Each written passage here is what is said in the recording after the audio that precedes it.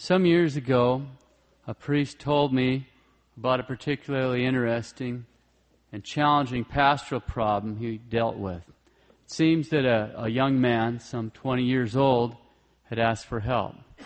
Now that in itself, to put it mildly, is not particularly interesting because people come to the priest to ask them for help all the time. We might think it was particularly interesting because the problem that the young man was unsuccessfully dealing with was demonic possession. And the priest that he was talking to was an exorcist, the one who was telling me the story. But even that is not that interesting. We've just heard a story today about that. Devils do possess people, and the gospel speaks of that. What made this particular case interesting was the challenge that had to be overcome before this young man could be delivered, the particular condition that had to be met before the demons would depart. Now, in order to better appreciate this, I want to back up a little bit and make sure that we have a basic understanding of demonic activity and exorcism.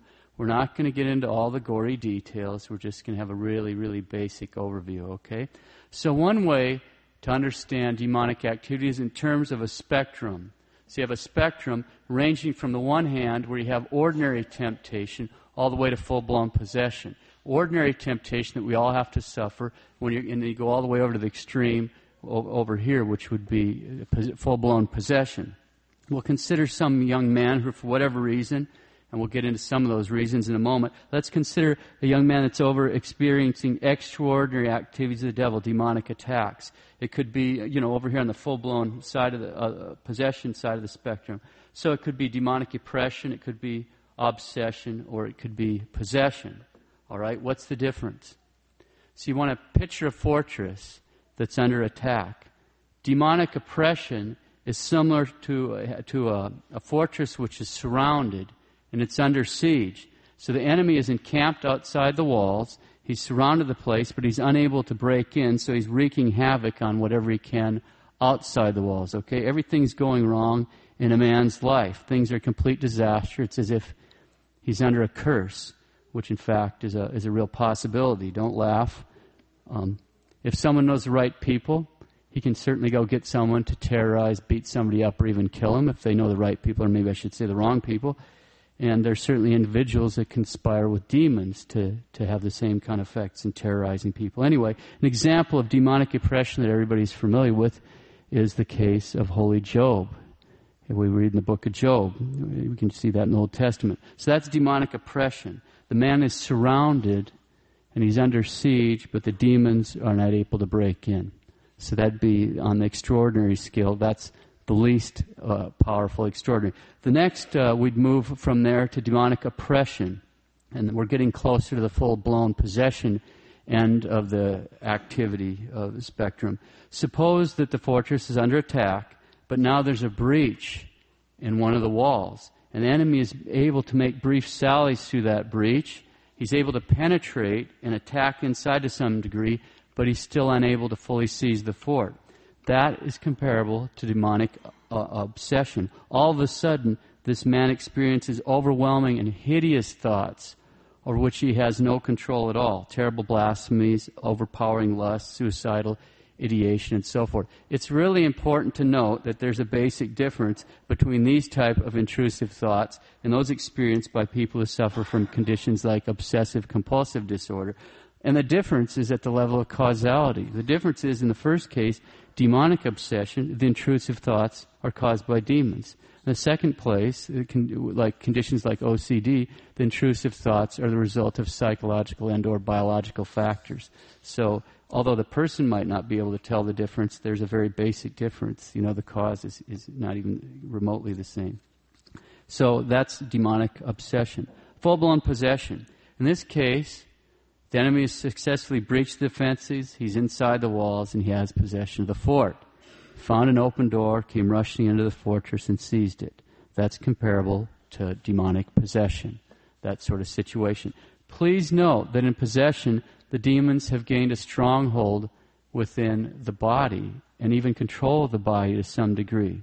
They only have access to the material aspects of a man. The intellect and the will of the man have not been seized. They cannot be seized. Man retains his free will. Mortal sin, which is a free act, unites a man's will with that of the demon, not possession. Possession does not directly affect the will. Suppose a man got possessed while he's engaging in certain sinful behaviors, like he's watching porn videos online, good way to get possessed, using drugs, getting in certain types of music, types of heavy metal music, certain lifestyles. He's playing with a Ouija board. If he makes a good confession, he's back in the state of grace. But don't think for even a second that being back in the state of grace, which is soul, means the devils are suddenly going to leave. Oh, excuse me. We're sorry. We must have the wrong person. Sorry for the trouble. We're out of here. Doesn't work like that. Would that it were that easy. This guy has real problems now. Real problems. Now, before we go any farther, just to put everybody here at peace, there's nothing to worry about if you live a good Catholic life. Go to confession frequently. Make fervent communions. Say your prayers, especially your Holy Rosary. Wear your scapular and stay in the state of grace. It's pretty basic. There's no real secrets to this. Live a good Catholic life and stay in the state of grace. He's our Savior. What is He saving us from? From the devil. It's pretty basic. If we're living a good Catholic life, we're going to be all right, okay? There's one important precaution we might note. Because we live in such strange times, it's important to get the absolute habit of saying grace before you eat and adopt the Benedictine habit of making a little sign of the cross over things before you drink them, okay? Especially when you're out and about. At home, it's important to say grace because we're thanking God, but it's not a big deal at home for the reasons we're going to say. But when you're out and about, we're surrounded by neo-pagans. We're immersed in a neo-pagan culture, and if anyone tried to put a spell or curse on you by slipping something in your food or drink, and there are people that do this sort of thing.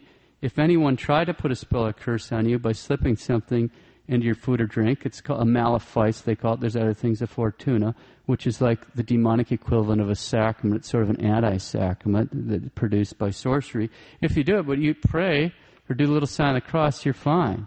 If there's anything in there, it's going to be totally disarmed by the power of the cross. Our Lord's power is infinitely more powerful than these clowns, okay? It's totally disarmed. You've just blown it all up, okay? Anything would be totally disarmed. Now, this isn't a joke. The number one reason that exorcists in Italy deal with possessed people is because someone has put a spell or a curse on them. It's the number one reason, okay? Don't think that only pertains to Italy. Has anybody here ever been to New Orleans? The voodoo shops. Huh? Or you don't have to travel that far. Go right down the boulevard here to the grocery store. Now, even in a grocery store right here, not a mile away, there's a whole section for amateurs. It's got Santa Muerte candles. It's got a bunch of other sprays and all this kind of stuff there. Right in the grocery store. In the grocery store for people to get a hold. That's just for the amateurs. We're not talking, going to some voodoo shop or somebody that does this professionally. Santa Muerte. How many people burn a candle to him? It's unbelievable. Okay? This stuff is everywhere. So word to the wise, get in the habit of blessing your food and drink every time, no exceptions. Nothing to worry about. You're always protected.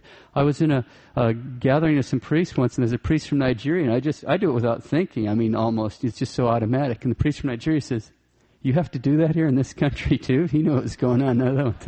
I said, "Oh yeah, Father," because he knew what was going on right away. Because he's like, "Hey, wait a minute, what's this priest doing?" Because he's like, "Hey, wait a minute." Okay, so back to the story. We have a possessed man.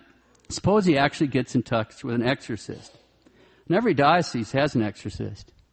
Every diocese in the world. The exorcist has jurisdiction, legal power, which comes from Christ Himself over every single demon in the diocese. The chief exorcist in every diocese is super easy to find.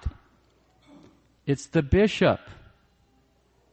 That's who's the exorcist. Not an auxiliary bishop. Not a retired bishop.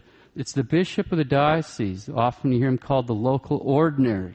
If someone has a credible case of demonic possession and he presents himself to the bishop, either the bishop himself has to undertake the blessings himself, or he has to delegate that to another priest to do the exorcisms. Okay, you heard that in the plural. That's correct. Exorcisms, because generally speaking, unless the exorcist is a saint or he's dealing like with the super wimp of a devil of all time. It takes many blessings, sometimes over the course of years, to deliver a possessed man. If someone with a credible case of demonic possession presents himself to the bishop, either the bishop himself has to undertake the exorcisms, or he must delegate a priest to do the exorcism himself. In other words, he gives that priest jurisdiction over that demon, or he could give him jurisdiction over all the demons, because the bishop has jurisdiction over every demon in his diocese. This is the kind of power they have, and that's a power from Christ. It's a legal power. So, to delegate means the bishop gives that priest delegation or jurisdiction over this particular case, and the devil's involved with it, or he could give him a general delegation, made him a titular exorcist, it's called, so anybody that presents himself in the diocese he can take care of. The bishop is bound to do this under the pain of mortal sin, which means we better start praying for our bishops. At the recent meeting in Baltimore, the bishops covered this topic, and hopefully there will be many good fruits as a result of that, and this pastoral reality will be taken much more serious than it has been. We need to pray for our bishops. Okay, so let's suppose that the possessed man is sent by his bishop to a priest who's delegated to do the exorcism. Generally speaking, during the course of the blessings, because he has jurisdiction, the priest is able to command the devils to tell him a number of things that he needs to know. Among other things, he'll tell the devils to tell him his name, because they'll be ordered out by name. And they do have names. They're persons. They're not friendly persons, but they have names. You know the names of a lot of them. You shouldn't say them, but you'd know them. They're not just in Scripture. The names of the different pagan gods and goddesses are devils. Okay? He will command them to tell what their mission was. What were they sent to do? And he'll command them to tell what the open door was.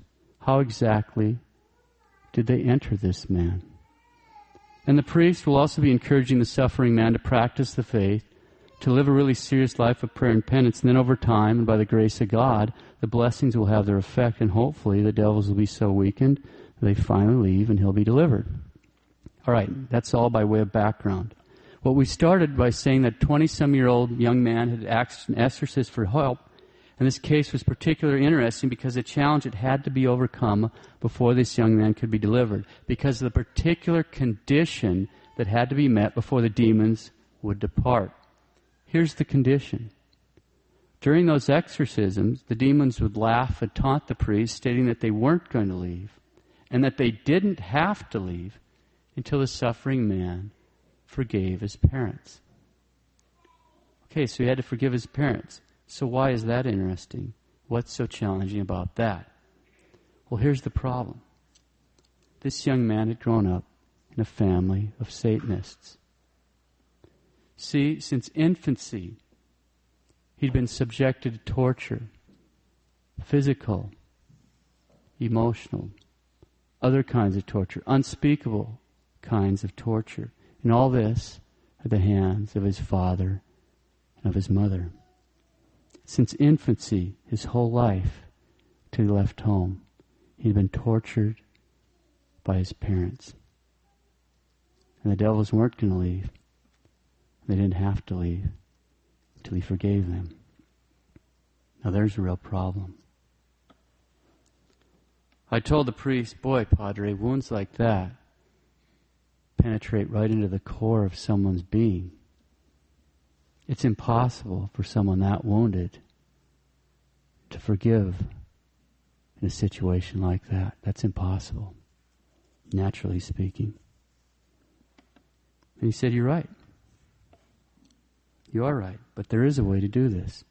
In fact, it took about a year, but that young man was able to totally forgive his parents and then was successfully delivered.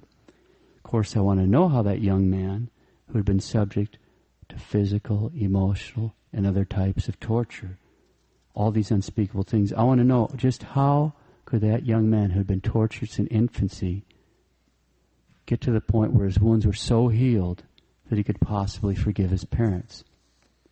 And the priest explained it to me.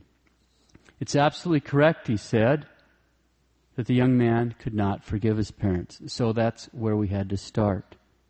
So here's what I had him do. I told him he had to start saying prayers along these lines. Lord Jesus, I can't forgive my parents. I can't. I hate them. I can't forgive them, so you have to forgive them for me. You forgive them for me. I'm turning that all over to you. I'm turning over all those terrible memories, all that pain, all the torture to you. Lord Jesus, I'm inviting you into those events. Each and every one of them, the ones I remember, the ones I can't remember, all that pain, all those events. I know you were present, and now I'm asking you to come into those events to heal me and to forgive my parents for me. The exorcist told me that our Lord is so gentle that he generally doesn't go where he isn't asked. But he said that over time, as the young man prayed those prayers, our Lord began to move to this young man's life and rearranged the interior furniture, as it were, of his soul, his emotions, his imagination, his memory. The Lord began to heal those memories. They don't go away, but the pain and the terror associated with it gets healed. The Lord began to heal those memories and soothe the pain. And over time, the anger, the hatred, the pain began to dissipate until he found himself actually able to forgive his parents. Okay, Father, but why did you just spend a whole sermon talking about a possessed young man that's been tortured all his life? Yes, the gospel today is about possession, but what's your point? It's not exactly like the pews are full of people that are possessed and grew up in families of Satanists. It's true. On the one hand, we want to praise God and all His works, and the healing that this young man experienced is certainly a greater healing than the restoring of a lost limb, because it's a moral miracle. So we want to praise God for that. And it is true that the pews are not full of possessed people who grew up in families of Satanists. But the pews are full in every church, every Catholic church, of people who are packing around a lot of pain from other kinds of wounds. In the pews, you might find someone who had terrible things happen to him, maybe at the hands of a family member, teacher, stranger, a priest. Might find some post-abortal women. Might find people whose parents were alcoholics or drug addicts. Might find some wounded by divorce or an abusive marriage. Might find some whose mother told them, "I should have aborted you." Might find some who grew up with no father in the home, or never even knew their dad. Might find some that are just struggling with disordered attractions. Might find some are suffering from deep self-inflicted wounds as a result of behavior before their conversion, or from spending time on the wrong kind of websites. There's a lot of pain, an awful lot of pain in the pews at every Catholic church. And although it's true the pews are not full of possessed people, so as we've seen, everyone has to suffer the ordinary attacks of the devils. And since we have to understand the ordinary attacks of the devils, it's important to remember that devils have access to our memory and our imagination. They can see those wounds, and they want to keep them open, fresh, and hurting.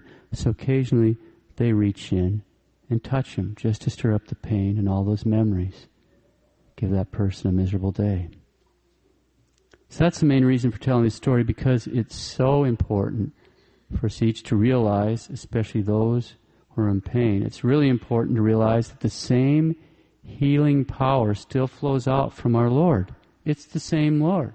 That same healing power still flows out from Him as it flowed out when He was visibly present in gospel times.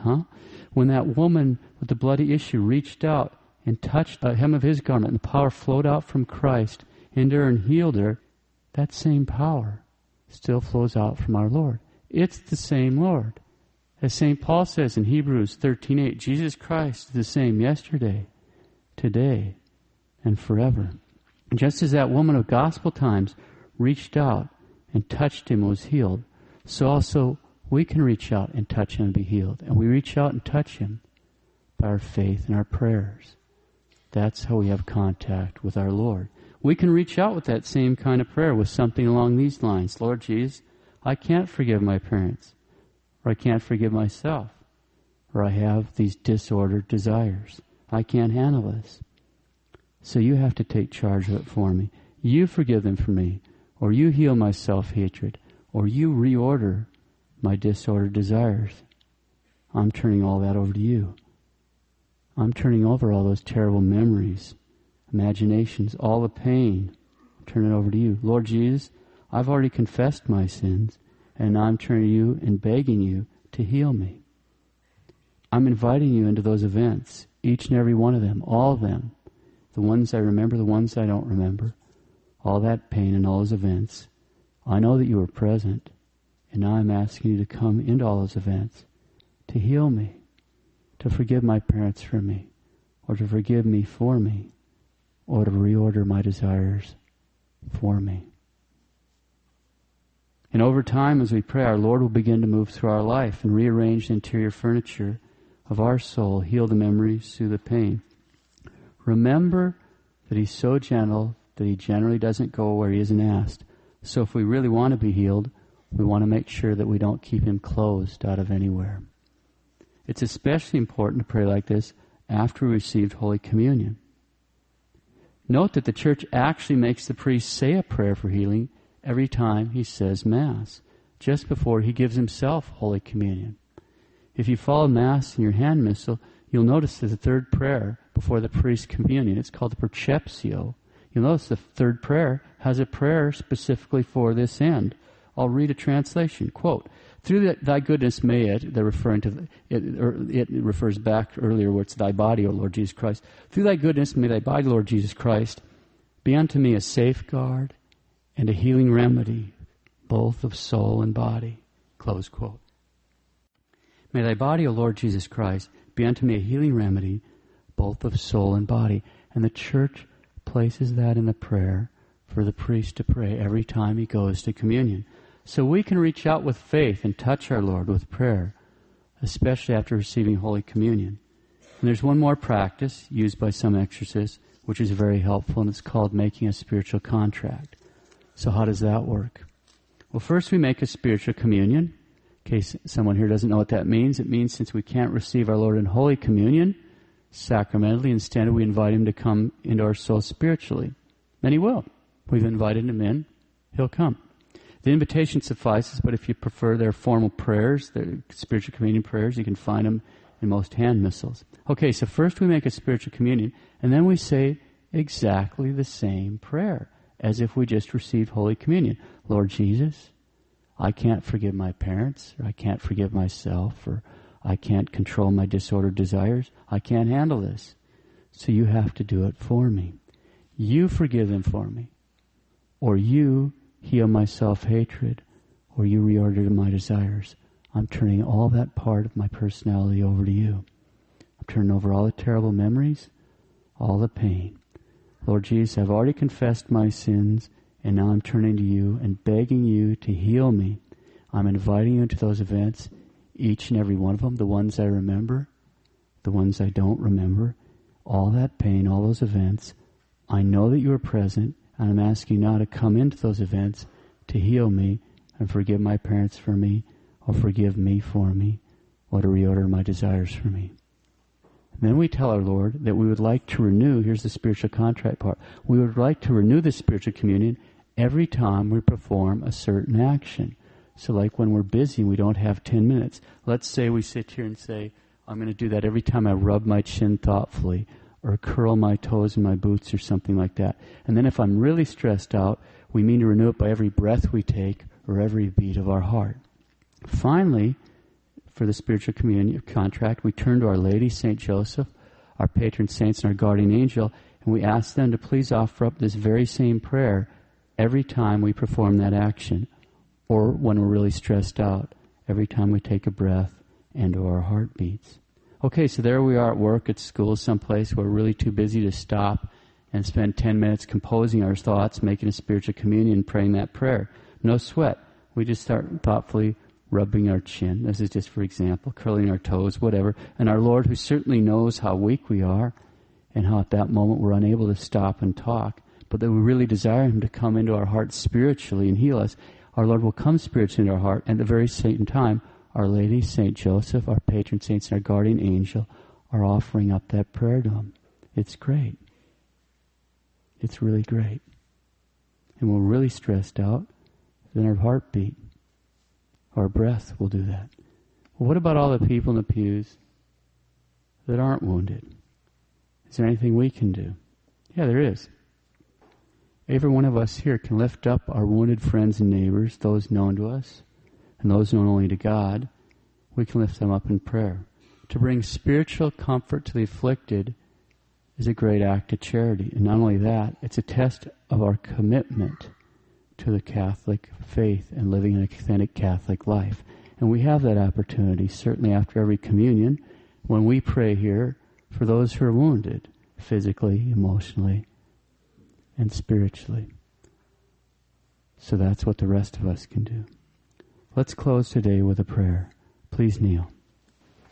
In the name of the Father, and the Son, and the Holy Ghost, amen. O Lord, who invited all those with burdens who come to you, we come before you today and beg you to mercifully lighten the burdens of each of the wounded members of your flock present here today, to grant each one peace of soul and full healing, so that being restored to health, they may render thanks to you in your church. We ask this in your holy name. Amen. Our Lady of Sorrows, in the name of the Father, and the Son, and the Holy Ghost.